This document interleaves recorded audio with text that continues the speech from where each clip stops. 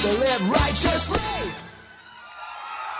It's time for another episode of the Cultural Hall. It is an Articles of News episode, but it is also a Hodge Podge episode. Still to come in this episode, we have an epidemiologist from the University of Notre Dame. He's going to talk to us a little bit about the coronavirus COVID-19 pandemic. Also, our friend Kurt Frankum from Leading Saints. He's going to stop by and talk to us about that email that came out, I guess now about 2 weeks ago or so. About the future of church and what we're doing. Also, we've got the 20-minute scriptorian. She's going to drop by as part of this Articles of News episode. But with me right now to do actual Articles of News is Annette Luthi-Lyon. Thank you so much for being here. Thanks for having me, Richie.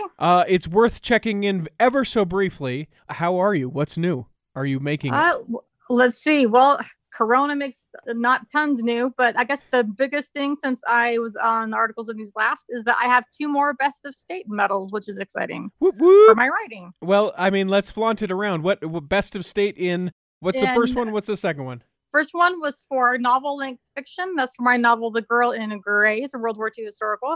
And the second one was for short story, and it's several that I published in 2019 that were submitted. So, and is there like it seems like there's probably a website or something that people, if they want to check out some of your writings or purchase these things, that they can check it out. Yeah, what AnnetteLyon.com. You can find me on all the social medias. Annette Lyon. It's Lyon, no S at the end. Not like RAR, like... LY. Yep. But yeah, also I'm on Instagram and Twitter and Facebook, all the places. Well, congratulations. So, is there a Best of State podcast? That's a very good question. I've been focused on the arts and entertainment area as far as literature goes, but I should look. I imagine there'd be something at least comparable. Well, I mean, let's look into it together because I feel like I don't even keep up to your company by, no Best of State. I have like one ancillary one for a company I used to work for, but I don't know that really counts. So well, you're part of it. You helped it happen. Sure, right? Sure. I help. Yeah, but I'm not there anymore, so I need my own Best of State. Yeah. We'll make it happen.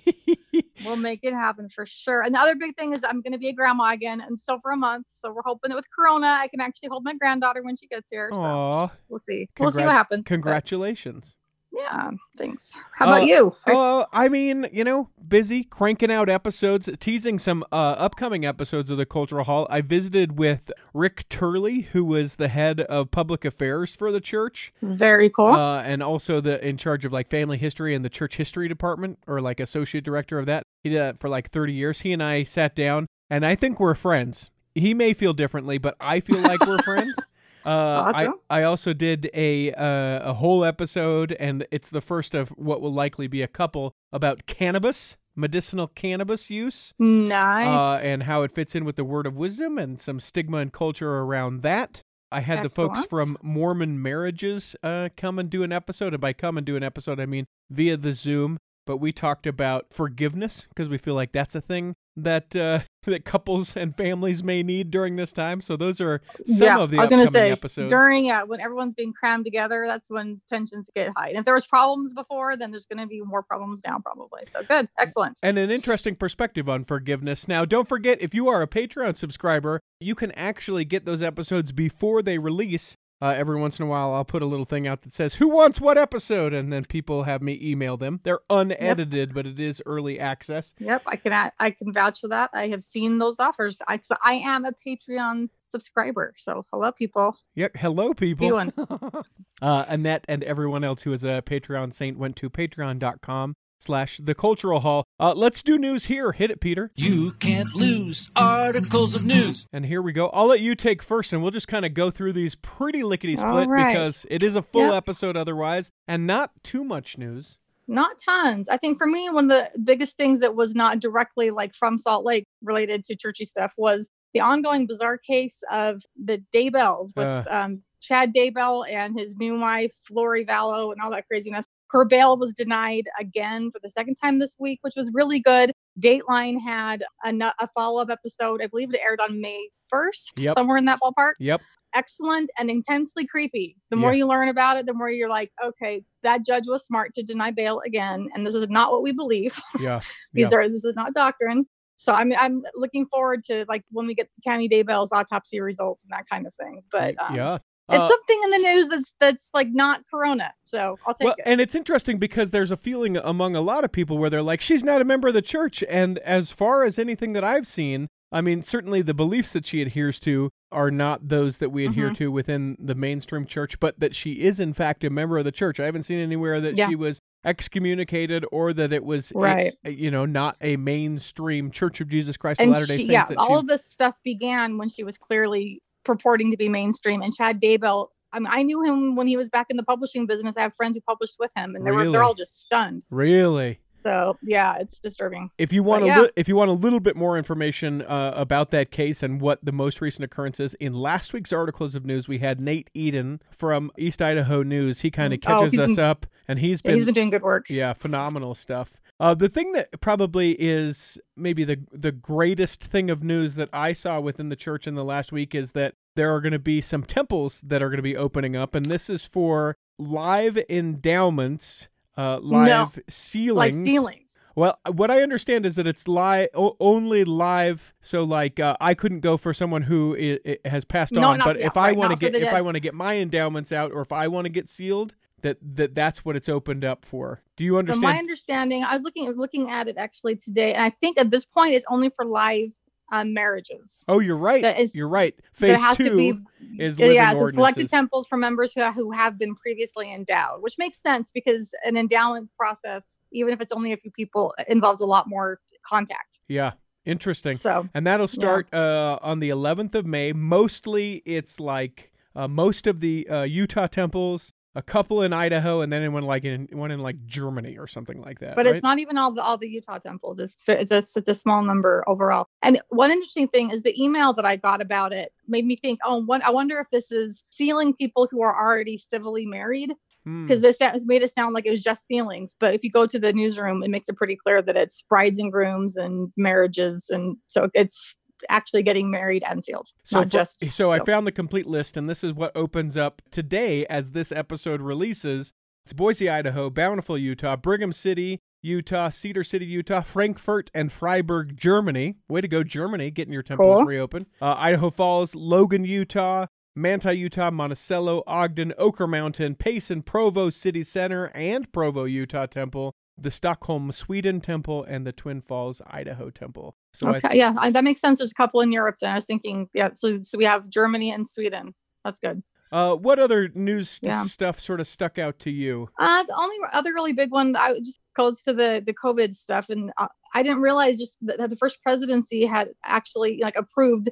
I think it was 110 projects around the world for relief societies and boards to be doing, and one of them is called Project Protect. So that one's here in Utah. You can actually find it at projectprotect.health. I actually was like, that's actually a URL. It is. And then you can sign up and you pick up a kit and you can take it home and you make the masks, and then they disinfect them and then distribute them where they're needed. And so there's similar projects and whatnot throughout the world. That one's specifically in Utah, but really kind of cool. Yeah. How much is, and as of this recording, there are more than 2 million masks made through Project with a Protect. goal of 5 million, I think, overall. Yep. And I know among the ladies of the Relief Society in my ward, there was someone who posted on the ward Facebook page that's like, hey, will someone let me know when the next week's sign up is? I tried to get in last week and it was too late, and I want to make some masks. I want to help. And if you go to the website, right, I'm looking at it right now, and there's a little note in purple. It says, we will have new volunteer slots every week. So check back if they're full right now. So that's great that people are wanting to step up and help and do something useful and productive rather than just sit on the couch and feel miserable and eat junk. So. Yeah. Not that I would know anything about that.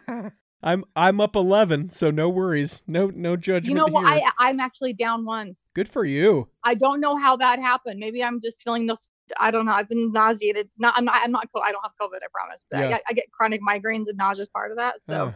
Well, I'm sorry to hear that. So every so often, but I've had way too much ice cream lately, so that needs to stop. There is not such a thing as way too much ice cream, but I'll let you have that excuse, but I just know that I don't believe you. Well, the problem, if I hear your voice in my head, then I'll never stop eating it because I love it too much. What's your flavor of choice? Lately, it's been the Tillamook Rocky Road. Oh, yeah. That's a good Rocky Road if you're going to go for it. It is. Today, I'm rocking an Extreme Denali Moose Tracks. And I'm about Ooh. 3/4 of the way through that thing, which I should not be. That's excellent. The church Good stuff. announced that there is a new volume of the Joseph Smith papers. Oh, that's right. In the headline, it says that the volume features imposters, plural marriage, and poetry, which I think, I mean, if you're going to do a headline, let's do it That's a good with one. those Yeah, things. because it's about Bennett, right? Yeah. That he was excommunicated. Yeah, if you don't know about him, apparently this is volume 10. It goes May through August of 1842, the huge undertaking that the church is doing to try and publish all of the documents from the time of Joseph Smith. Just fascinating. If anyone is looking to get me something for Christmas, you can get any one of those books, as I don't have any of them. Not that people will do that, and not that I want them to. Just saying. If you're already doing Christmas shopping, because you never know if the store is going to be open or closed, think about it. It's John C. Bennett, an interesting character in early church history that I don't think we talk too much about, and apparently in this volume you get all up in. Also, it talks about the extermination order with Lilburn W. Boggs, so that's part of it as well. Volume 10, and I don't even know. I mean, if we're only up to 1842, we've still got 2 more years of Joseph Smith. I wonder how many more volumes. Yeah.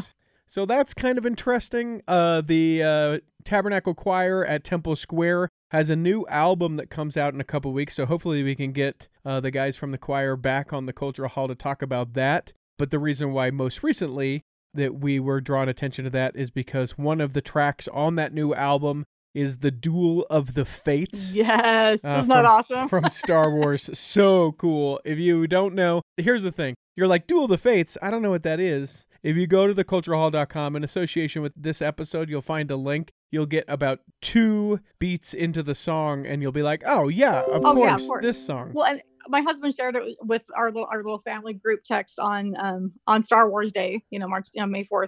And as soon as I saw even the headline, I could actually hear in my head, oh, I wonder if it's that one. And I played it, and sure enough, that was it. So if you're thinking you might know what it is, you probably do.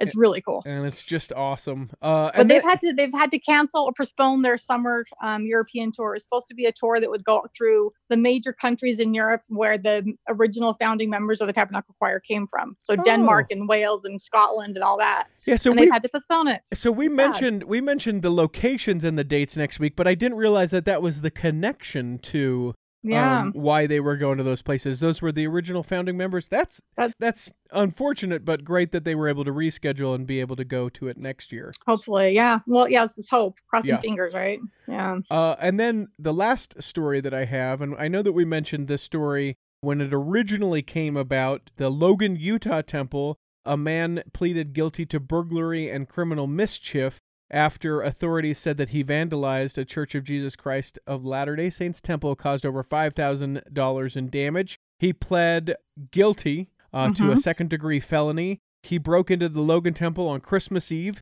is responsible for broken glass, a discharged fire extinguisher, and an axe in a wall. He told the officers, this was both sad and mildly humorous. And telling. Yeah, and telling, perhaps. He said he told the officers that he was upset that he could not see his children during the holiday, so obviously some domestic stuff going on, but also that no church women wanted to date him, according to the Logan Police Department. So Ambrose was found incompetent. That's a head scratcher. Yeah. I'm sure the woman will come out in force now. Yeah. No. Well, and I was actually surprised it took so long, though. I mean, granted, December feels like it's been 10 years away, but that was 5 months ago. Well, and I'm surprised it took this long. Court system has been a little slow, but then the final thing, and this is where I feel sort of bad making a joke about it, but the line is funny. But Ambrose was found incompetent to proceed in his case and sent to the Utah State Hospital for rehab. So I didn't know that part. Yeah, so there's another element of it there, but as you point out, I don't think breaking into the temple makes the women line up. Not exactly. No. Here he's wielding an axe. Yeah. Date me. No. I mean, a good flannel, a nice sharp axe. Context is everything, right? An axe could be awesome. Yeah. It could be quite the turn on in a different context. Absolutely. Do you have any other news articles that we should get to? Nope, that was it this time around. It's, like you said, kind of a quick week.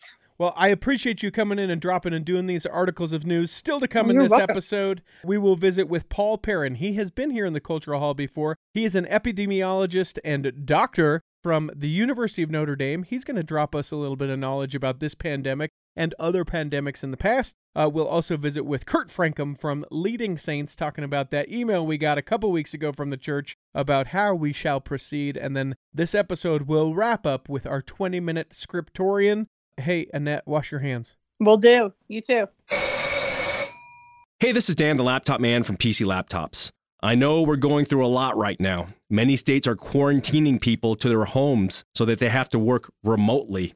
One of the things that's really important is to have a computer that's functioning correctly. One with a good webcam, one that's fast so you can be productive, one that has a good quality screen because you're going to be on this all day remotely. Computer supply has been strained because manufacturing has almost stopped. At PC Laptops, we've secured a limited quantity of laptop and desktop computers that are backed with a lifetime service guarantee. They're available for you right now in limited quantity. The great thing about PC Laptops is this. Once you buy your new computer, if you have any problems or questions, we're here to take care of you. Also, to make it really easy right now, we've arranged with some banks to offer 12-month special financing. Get into PC Laptops right now, because at PC Laptops, we're here for you and we're in this together. PCLaptops.com.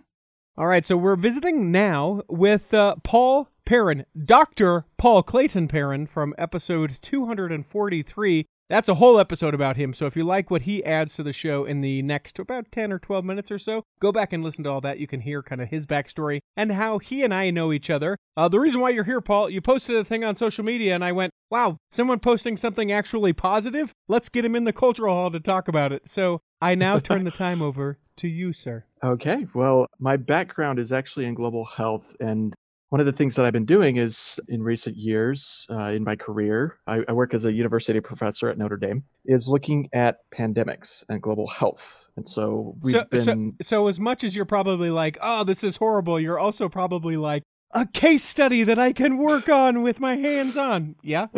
I've had enough of those, actually. I mean, we've been working with malaria, we've been working with HIV, we've been working with Ebola. And so, once you've seen one pandemic, you kind of get your fill. Oh, yeah. The amount of human suffering, the amount of economic trauma that these things cause is not something that I'd have to be sadistic to rejoice in this. Nevertheless, it is kind of something that I've spent my career working on. So what are lessons to be learned? What's a way that maybe we can look at the pandemic that we haven't before?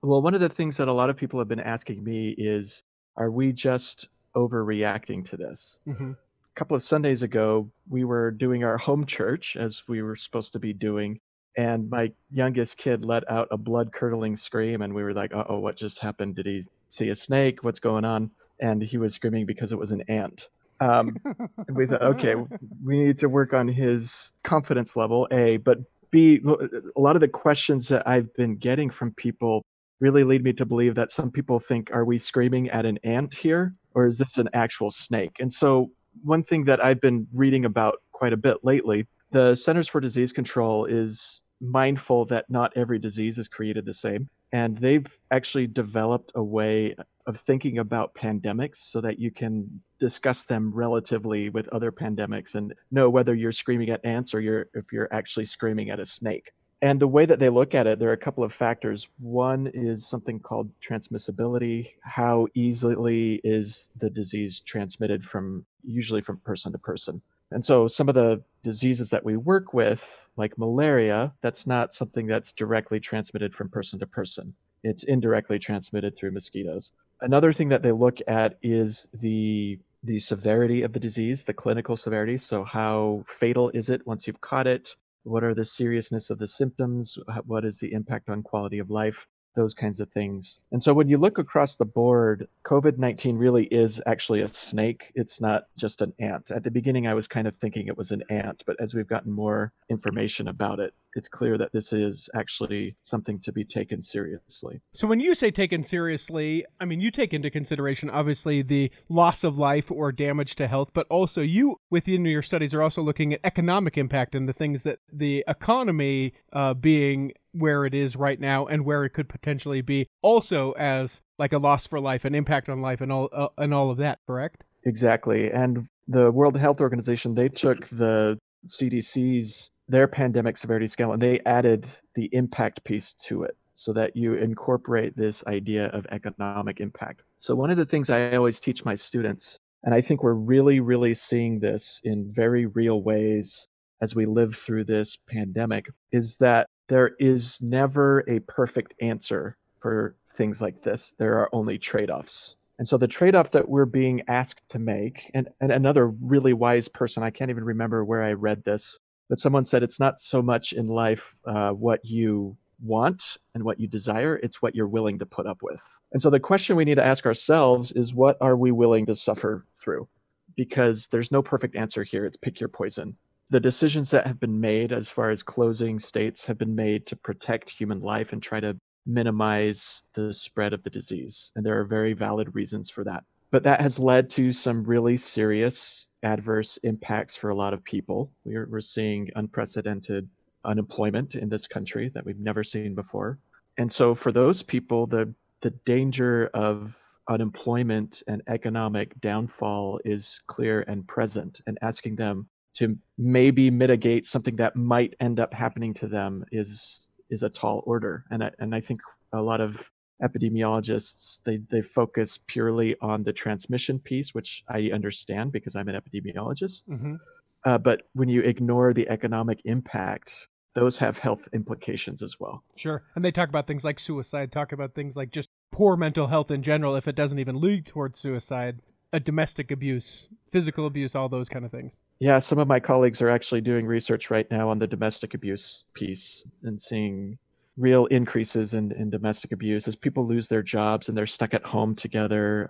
It causes a lot of stress and anxiety, and oftentimes it's unfortunately taken out on the more vulnerable members of a household. So that's the poison. I mean, there's no perfect answer. And I think a lot of people are politicizing this and they're saying you can't trounce my individual freedom.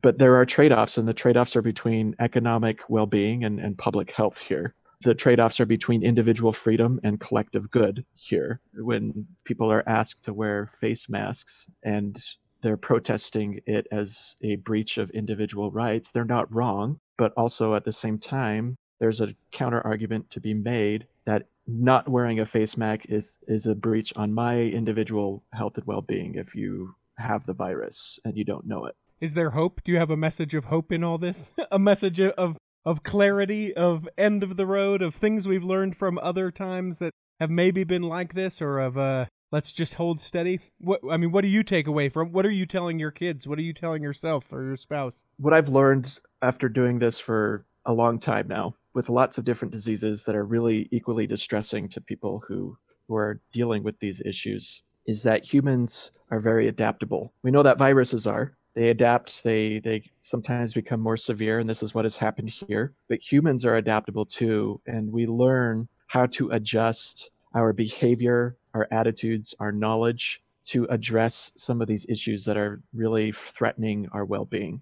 And I'm confident that if we really take the time to understand what's happening, what's causing this, and what we can do to contribute not only to the collective good, but to our individual well-being, that will adjust. And I don't think things will look the same. I think things will change. There'll be some differences in how we structure our societies and how we interact with one another, I think. But that isn't necessarily a bad thing if it leads to a better way of coexisting with this disease.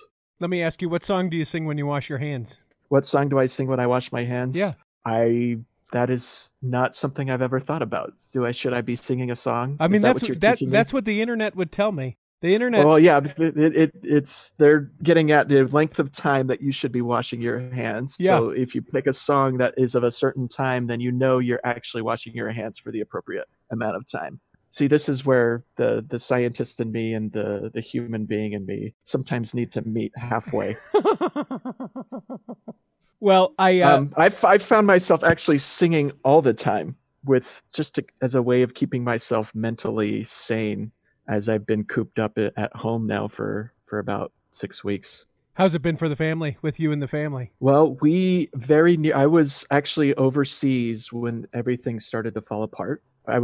My wife had accompanied me on this trip. We were in Morocco, and we we were on the last flight out of the country. I very nearly got stranded. And so it started with a bang for us. Yeah. And it started with profound gratitude that we actually were together. And so that was for us a little bit different because we very, very nearly could have been stuck apart for weeks, if not months. I still get letters from the embassy saying, okay, we've got an emergency evacuation coming here, go to the airport. And so it started with gratitude to be together. And I think that helped shape for us being a positive experience rather than resenting being together. We were really, really grateful that we ended up in the circumstances. And it was that's another story for another day. Yeah. It was a long, convoluted, very scary, very stressful process to get home. But at the end of the day, we were thrilled. And it's also allowed us to more closely examine some of the way that we exist in the world and the way we exist as a family. And I think that's been very helpful. I'm going to recommend this to you since you didn't have one off the top of your head. If you go from this top of Hit Me Baby One More Time, yep, you can get almost to the chorus before it's been 20 seconds. So if you do the musical kind of interlude with your mouth, oh, baby, baby, you'll get to 20 seconds right about the time you get to the chorus. Great way to go. Great song for hand washing. Thank you. We've been singing, to answer your larger question, we've been singing Hades Town recently. That's what we've been singing. So you'll hear that across the various levels of our house as we try to keep sane. Stay safe. We'll check back in with you a few months down the road as to what you're seeing as we come out on this side of the pandemic. And make sure that you don't let your kids, your students slide. You don't let those students out there at Notre Dame. You make sure that they fulfill every single responsibility because you know what, they have to. They're paying for it. You're just trying to keep them at that level, that expectation, that Notre Dame pride. You know what I'm saying? Well, it's been a big adjustment. Everyone is trying to make do with what happened in the middle of the semester. So I can't even imagine. Be safe, my friend. Thank you. You too. As any good leader will tell you, you can do things for yourself, but you can also delegate things to other people. And that is what I do with Kurt Frankum from Leading Saints. See, you get the little leadership thing, the little correlation there. That was clever. Whenever there is something that comes out from the church and I look at it and my eyes start to gloss over, I message Kurt on Facebook, or I go to leadingsaints.org and I tell him, hey, I need a little time, Curtis. Not actually his name. Can you come on and explain it? So we got an email talking about the new guidelines for the church. I turn the time to you, Brother Frankum. Well, thank you, Richie. And I feel like I'm like your attorney that you call in to read all the legal jargon. Yeah. And you want to know a true anecdote real quick? Let's hear it. So when I bought the Homesteadman, which is where I live right now, I am infamous in the title office for being the quickest signing ever at a mortgage signing or whatever that thing is even called. I went in, my brother, who is a realtor, was there. His mortgage guy, Mike is his name. He was there as well. I came in, I said, is this good? Does everyone feel good about this?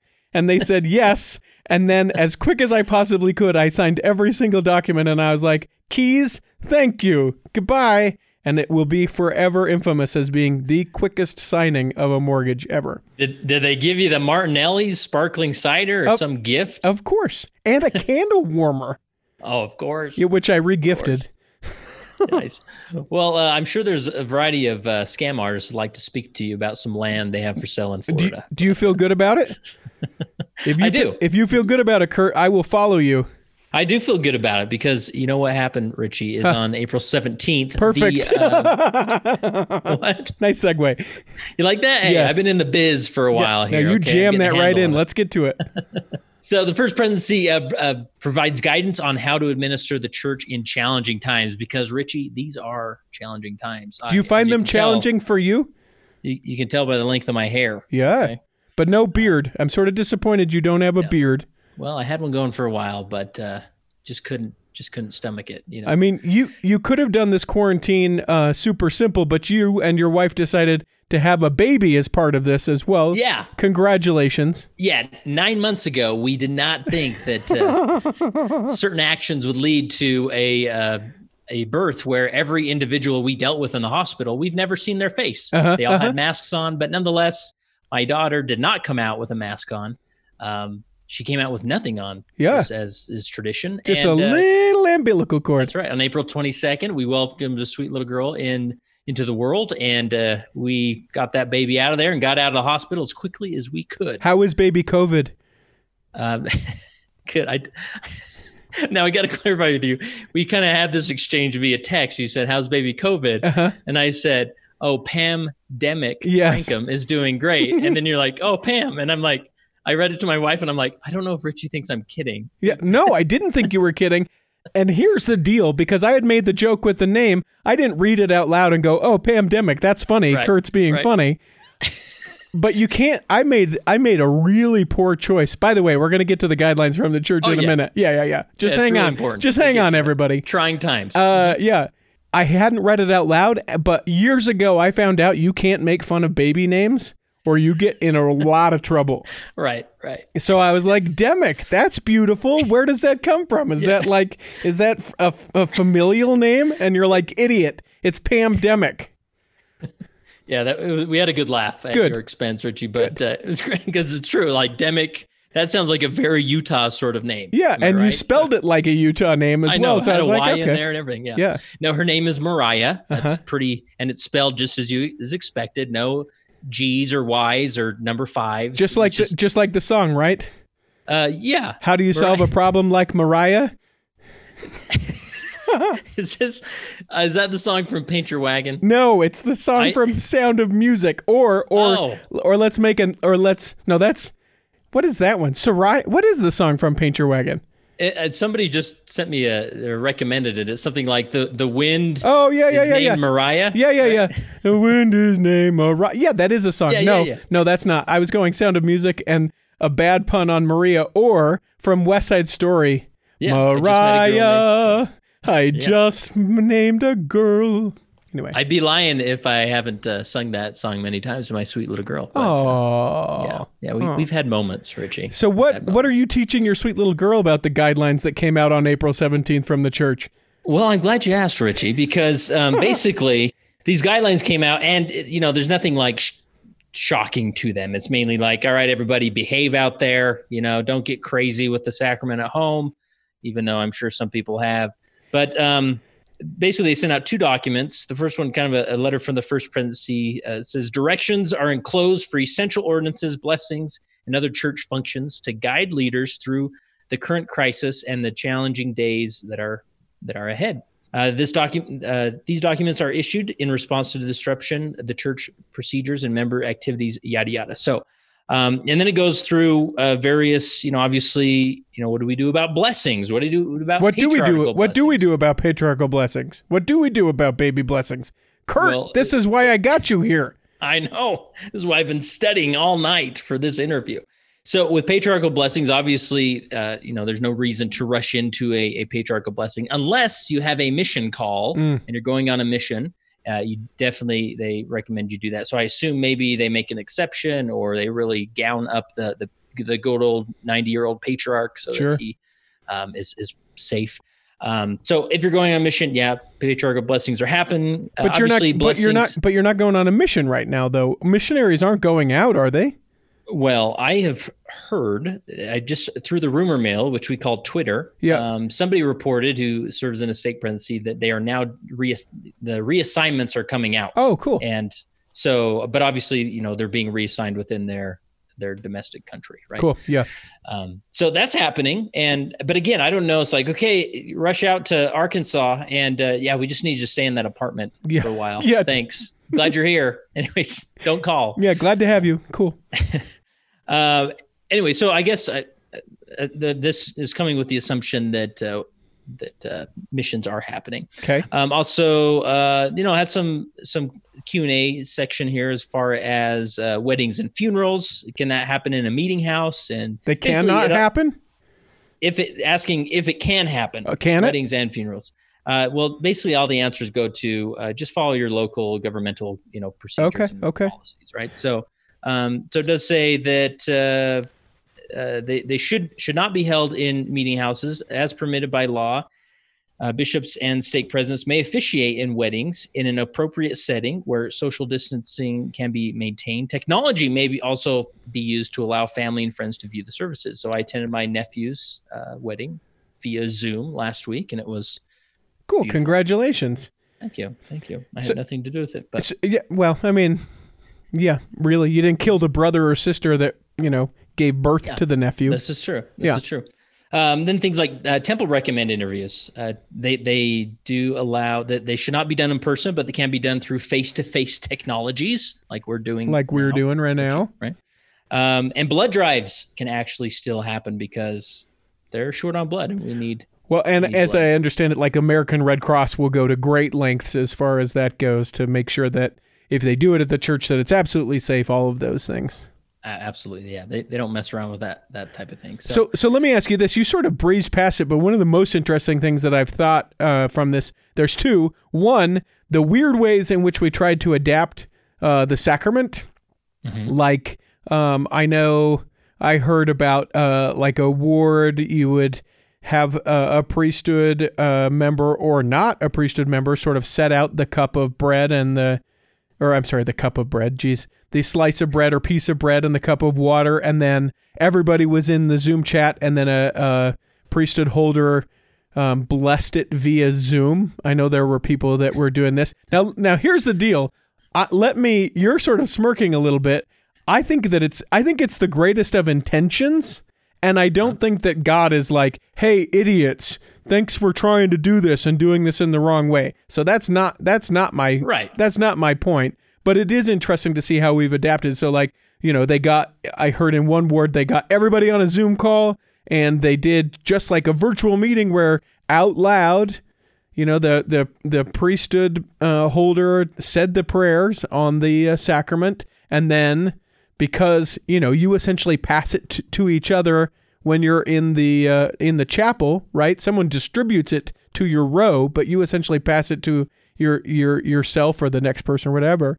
Just took that and then was able to eat it. And since you didn't have to prepare it other than just getting the bread out of the bread bag and putting water in the thing, that people did that. So I thought that was interesting. I heard of phone blessing the sacrament, putting it on speaker.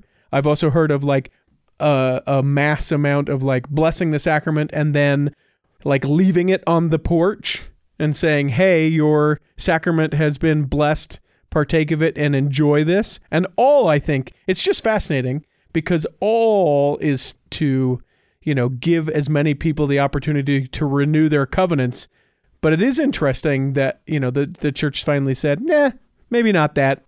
Yeah. And there was even an article in the Salt Lake Tribune about further restrictions that maybe some area presidencies are making. Like, so the area presidency for Utah has sort of cut off the option of doing Zoom Sunday schools or even, ward devotionals, mm-hmm. or even if they're not, trying to facilitate an ordinance, that's sort of been cut off, which is sort of unfortunate for, I don't know, it seems like a good way for a ward to maybe unite, but I'm sure they have their reasons and purposes for doing that. And so, it's just a different approach altogether and different feeling. And I don't know, for you, Richie, is it feeling, the first couple of weeks was sort of like cool, this is fun. And I got mm-hmm. to, further explain things to my kids and on we went, and now it's sort of, I don't know, it's, I hate to say it's becoming too routine or, I have to be more intentional about my approach to it. Sure. Like the novelty of it has sort of worn off where it's like, oh, we're doing this in home. The thing for me that I really think is the most fascinating about it is church will never be the same. We're going to talk about this in a future episode, and it's actually going to be a panel episode, so I hope you'll be part of it, Kurt. This is an invitation. Okay. But how church is going to be different, I think that you're going to see, because before, you remember when I think it was Singles Ward, or maybe it was whatever the one right after it was, or God's Army, everyone in the church sort of freaked out that they were filming an ordinance. Mm-hmm. Even though it wasn't the full ordinance or like having cameras in the chapel, there is no reason, absolutely no reason, especially after all this and the technology that people have, the fact that we have major computers in our hands that apparently make phone calls, I just found out the other day, but these bits of technology, there's no reason that I should ever miss my sacrament meeting ever again. Right. Yeah. And I'm just scrambling to find a quote here that President Nelson said. He said, "Oh, I've got it down here. This is worth the scroll here." Listen. I will take every bit of this scroll. Because I know you just hate to edit these things, Richie. You know what? The wife does it, and she actually really loves it. If you've noticed an increase of quality here in the Cultural Hall in the last couple weeks, it is because my wife has jumped in and said, "I'm going to edit these. Please and thank you." Nice. All right, Richie. So that makes me think of and maybe we can reference this when we do that panel discussion. But President Nelson said it came from a training with 70s, but they reference it in Sherry Dew's recent book about President Nelson. He said, President Nelson said, "One question we've wrestled with is how to take the gospel in its simplest purity and the ordinances with their eternal efficacy to all of God's children without having basketball hoops get in the way. We are accustomed to a church that is supported at home, but accomplished in the chapels. We need a complete turnaround where we have a home-centered church supported by what takes place inside our buildings. The only buildings that are absolutely essential are temples. Stake centers and chapels are a luxury. This imbalance is on our worry list, high on the list. One Muslim man said it this way: when your Christianity is simple enough that I can take it in on the back of a camel, I will be interested.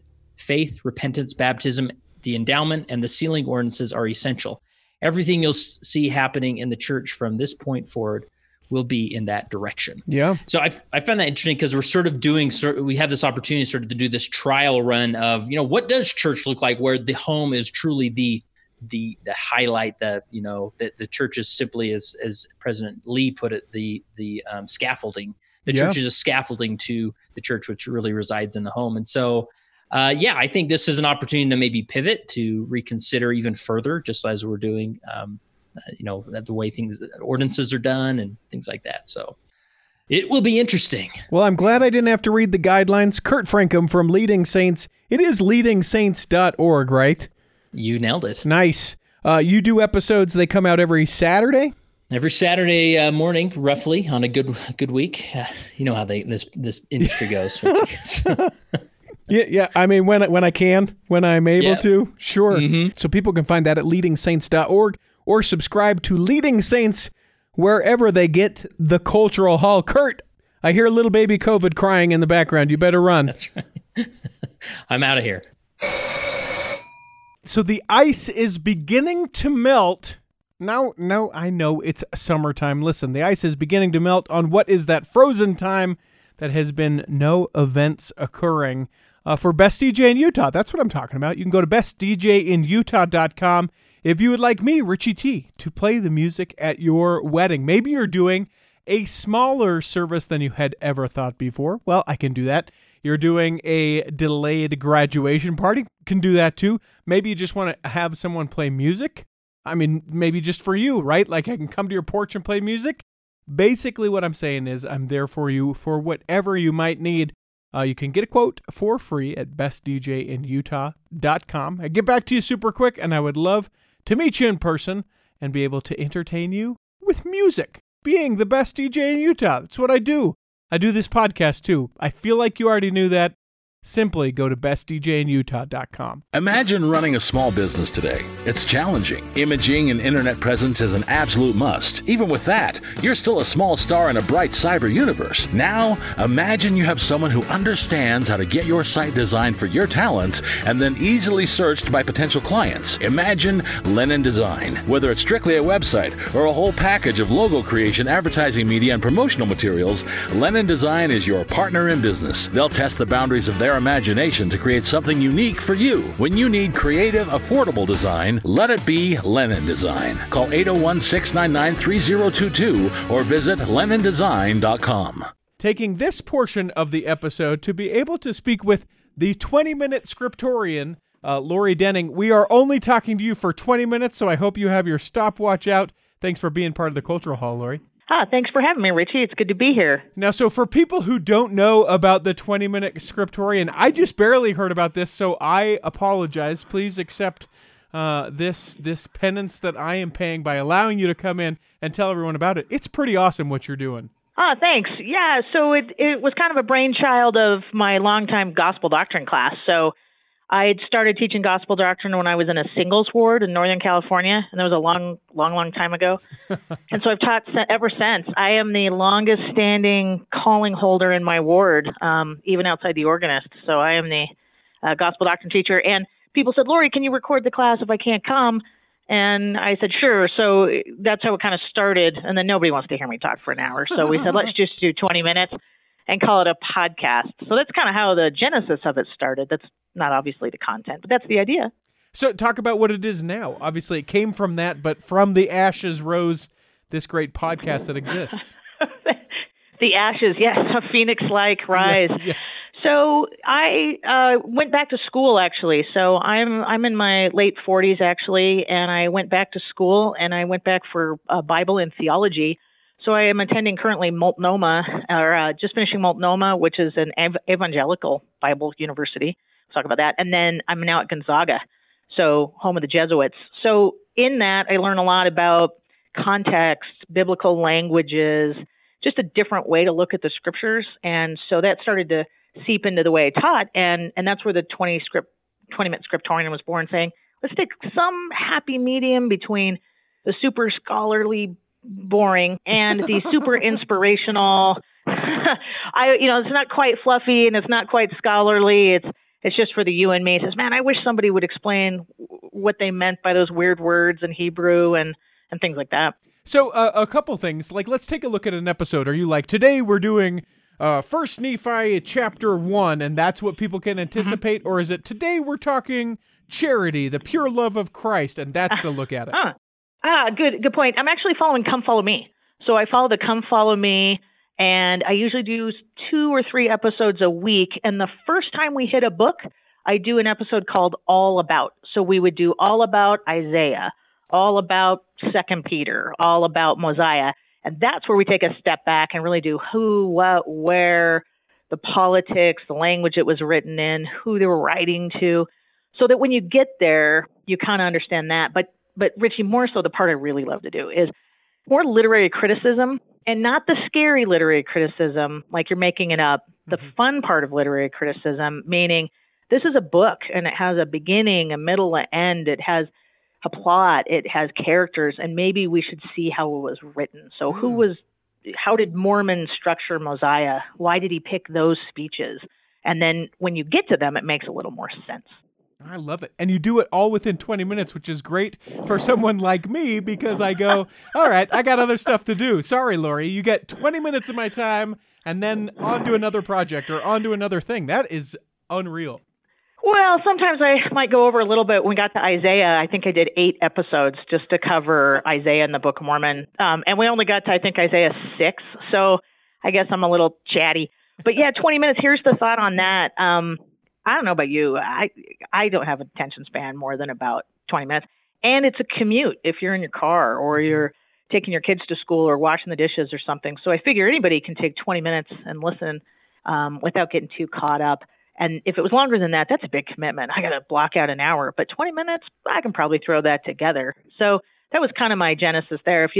If I can take 20 minutes to commute, do the laundry, I can probably get my Come Follow Me study in. And just so everyone knows, we're counting this down. We only have 15 and a half minutes left with Lori, the 20-minute scriptorian. I want to ask you, what is that experience like, studying religion at an evangelical and now with the Jesuits at Gonzaga? You're a Mormon girl. Yeah, I don't talk about it as much in the podcast since we tend to do scriptures. But Richie, it's a really good question. It has been a little bit scary when I signed up to go to the evangelical school. First, they didn't, you don't start with, hey, I'm from a member of the Church of Jesus Christ of Latter-day Saints, right? And then here's my resume. You say, I want to sign up and pay you a bunch of money to come to school. And they're like, welcome. Yeah. And then they had me sign what was called a doctrinal statement. Ooh, what's that? And that is like, yeah, it's like the articles of faith for that school. And I was like, oh, I'm not going to sign that. Like I would say 90% is what we believe, but it may have things like the Trinity or something like that. No other scripture but the Bible. And so I said, hey, I'm practicing Latter-day Saint. And then the tone changed. It was like, I better call the dean. So, but it has been actually, Gonzaga's different. Gonzaga's, we welcome everyone, come one, come all. But the Bible school is a little bit different. And I don't know if you know this, Richie, but the evangelicals and the LDS culture have not always gone along. Now, just wait. Yeah. Now, is that true? What? Yeah, it's true. And they've told me that, we don't get along, right? Oh, I know. Oh, yeah. In fact, the dean called me after, my first semester. I was doing biblical Hebrew and some of those classes. And my goal was to be a valedictorian. I want to be the most excellent student so that they have that reputation from the church. Uh-huh. And he called and said, hey, we've gotten some letters that this is the devil having you come to our school. Literally, that we're worried that this is the floodgates have opened. The camel's nose, as it were, has made its way into our evangelical tent. Yeah, and you're like, oh no. But here's the rub. It has been the opposite. The students, the professors have been so welcoming. I don't bring it up in most of the classes. We did in one class called American Evangelical Christianity. But in the others, I just am a regular student, and I just make my same comments like anybody else. Mm-hmm. But let me tell you a couple of things that are really different that I think would be fascinating for everybody listening. And the first is that they use the name Jesus all day. And you wouldn't even realize this. We say the Savior or Christ or the Lord. We keep a little more, and I don't know if it's respectful, and they're very personal. There's a very personal relationship with Christ. So that threw me off when I first got there. And they say it kind of Jesus. So you got to have a little southern accent. Jesus. Yeah, a little shoulder, Jesus. And so now I find that I'm like, hey, you get a little slur at the end, Jesus. So that threw me off at the beginning. I was like, why are they saying his name so much? I feel uncomfortable. And then the other is, it's very unique growing up in the church. I grew up in Southern California, served a mission in Spain. I live in Utah now. So I've been around a little bit in the LDS culture, but here we're all kind of the same. Even though we're all kind of the same, we read the same lesson manual, we use the same words. And in evangelical Christianity, they see themselves as more a confederate of denominations. So all the Protestant denominations, they're all good. So you could be Baptist, you could be the Congregational Church down the street, you could be Assembly of God, Pentecostal. All good, Richie, all good. Even though they're practicing completely different beliefs, say in baptism or the sacrament, those ordinances are seen very differently. The idea is it's like you're a family. And you got the crazy cousin, and you got aunt so-and-so, and you got brother whatever, but we're all the same. Yeah. But there are outsiders. And so Latter-day Saints, Jehovah's Witnesses, Catholics, you're on the outside. We're not questioning. Yeah. Are we the drunk uncle in that, or where do we fit in? I think we're the crazy cousin that you don't talk about. Okay. Yeah. I just want to make sure. The analogy. I just want to identify where we're at. Okay. Probably the one writing from prison that we don't really want to admit. They don't really have anything to do I mean, he just made some choices, and we don't talk about it. We don't talk about that guy. Yeah. So I'm sorry you mentioned him at all. So that's kind of how they see it. But education-wise, it's different. When you go to institute and seminary and things growing up, it's very just the scriptures, and you just kind of go through the scriptures one by one. And in university, you tackle it much more like any class. So you read a lot of other books about what it says. You write a lot of essays and a lot of philosophies of men mingled with scripture. So there's a lot of ideas in there. That's fascinating. So as you have had that experience, I'm sure that there are people, as you said, not only the school with that doctrinal, what is it called? The doctrinal manifest? Doctrinal statement. Doctrinal statement. Not only with that, but others that would be like, this really is a wolf in sheep's clothing. Like, have you had people on the other side just be like, we are so grateful to have had you here and put arms around you and welcome you in that way? Yeah, I think I would say 95% have been very welcoming, asking a lot of good questions. I've had some students reach out separately and say, hey, Lori, I've known some other LDS people, they say it, but, and they're very nice and kind, but I didn't know that you guys believed in the Bible so much. It's clear that you love Jesus. And so they reach out, they find a common bridge, very devout, pious people, very sincere, very scholarly. My impression was that the evangelicals were a little less, into, like, they're the ones that are very much, creationism and no Darwinism, things like that.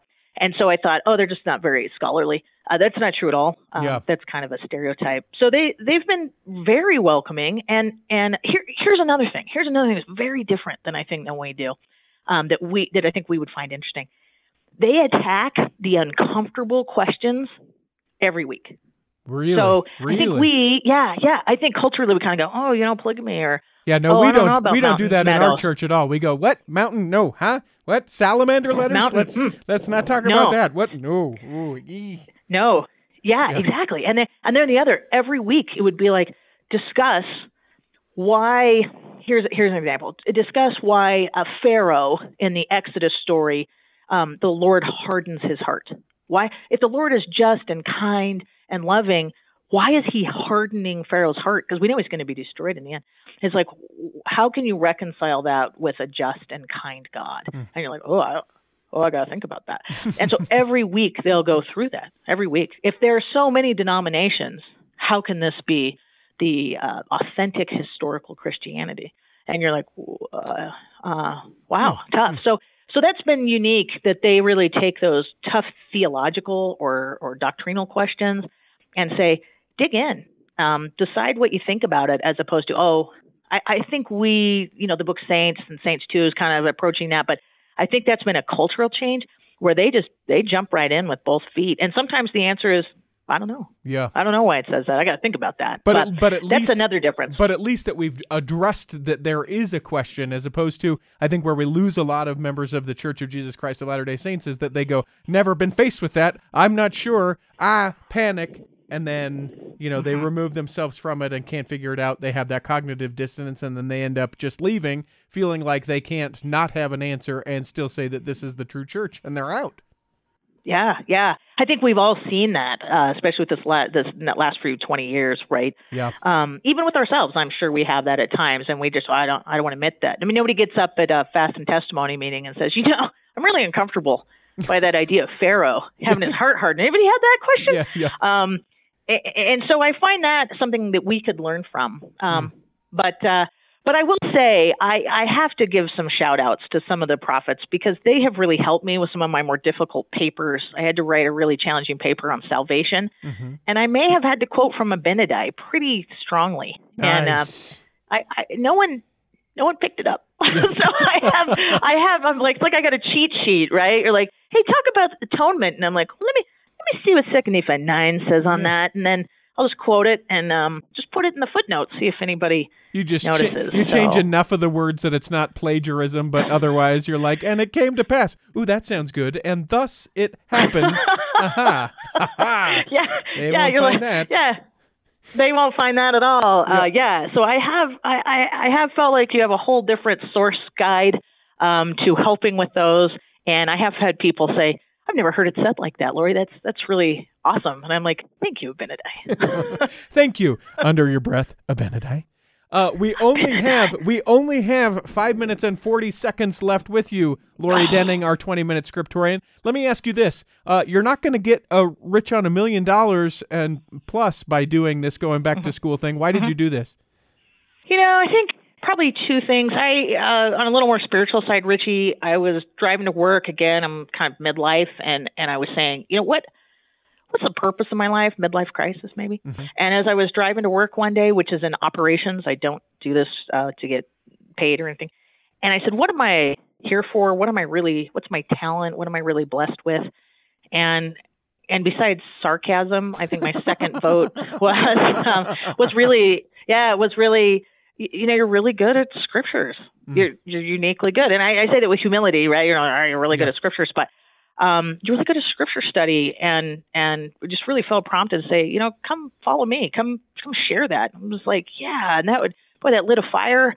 And I want to, that's what I want to do. I don't want to do operations and things. I want to do this. And And so he did that very same day and just said, I'm going to jump in and do it. And it's just taken off from there. So I didn't know if anybody would even listen to the podcast, 20-Minute Scriptorians. I didn't know if anybody would find that approach appealing, except for my gospel doctrine class. He's kind of used to me.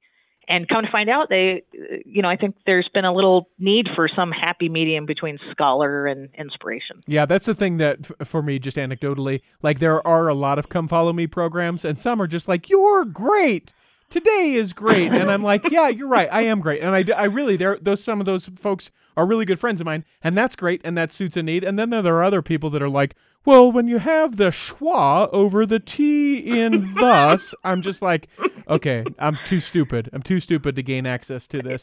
But what you do at 20-Minute Scriptorian is a great balance. Like you say, I'm talking faster because we have less time, 3.5 minutes. Okay. We have 3 questions that we ask everyone who steps into the cultural hall. I'll ask those of you right now. The first question is, do you have a calling? And if so, what is it?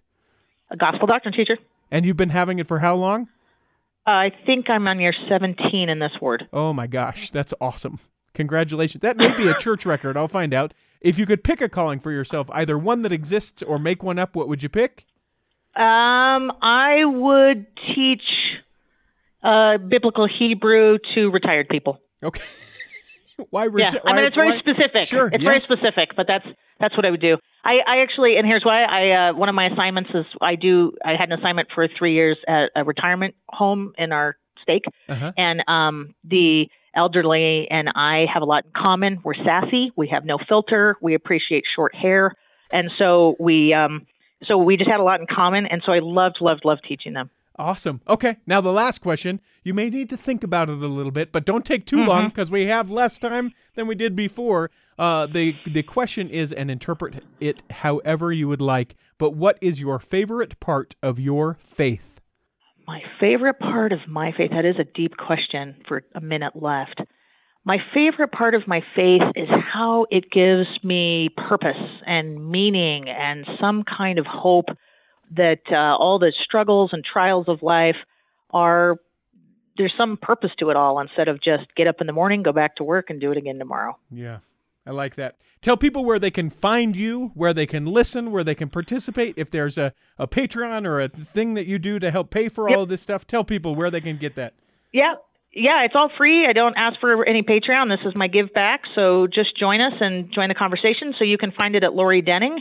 Or just the 20 minute Scriptorian on anywhere podcast. So iTunes, Google, Spotify, just type in either 20-Minute Scriptorian or Lori Denning, LORIDENNING, and it will pop right up. All right, our time is done. It's the 20-Minute Scriptorian. Her name is Lori Denning. Check it out. It's so great. I love it. Thank you for being here. Thanks, Richie. We hope that this episode has nourished and strengthened your body, and that if you're not healthy enough to listen this week, that you'll be healthy enough to listen next week, and that when the time comes, you'll be able to travel home in safety. In the meantime, we'll be saving a seat for you on the back row of the Cultural Hall. Save me a seat, it's sure to be neat on the back row.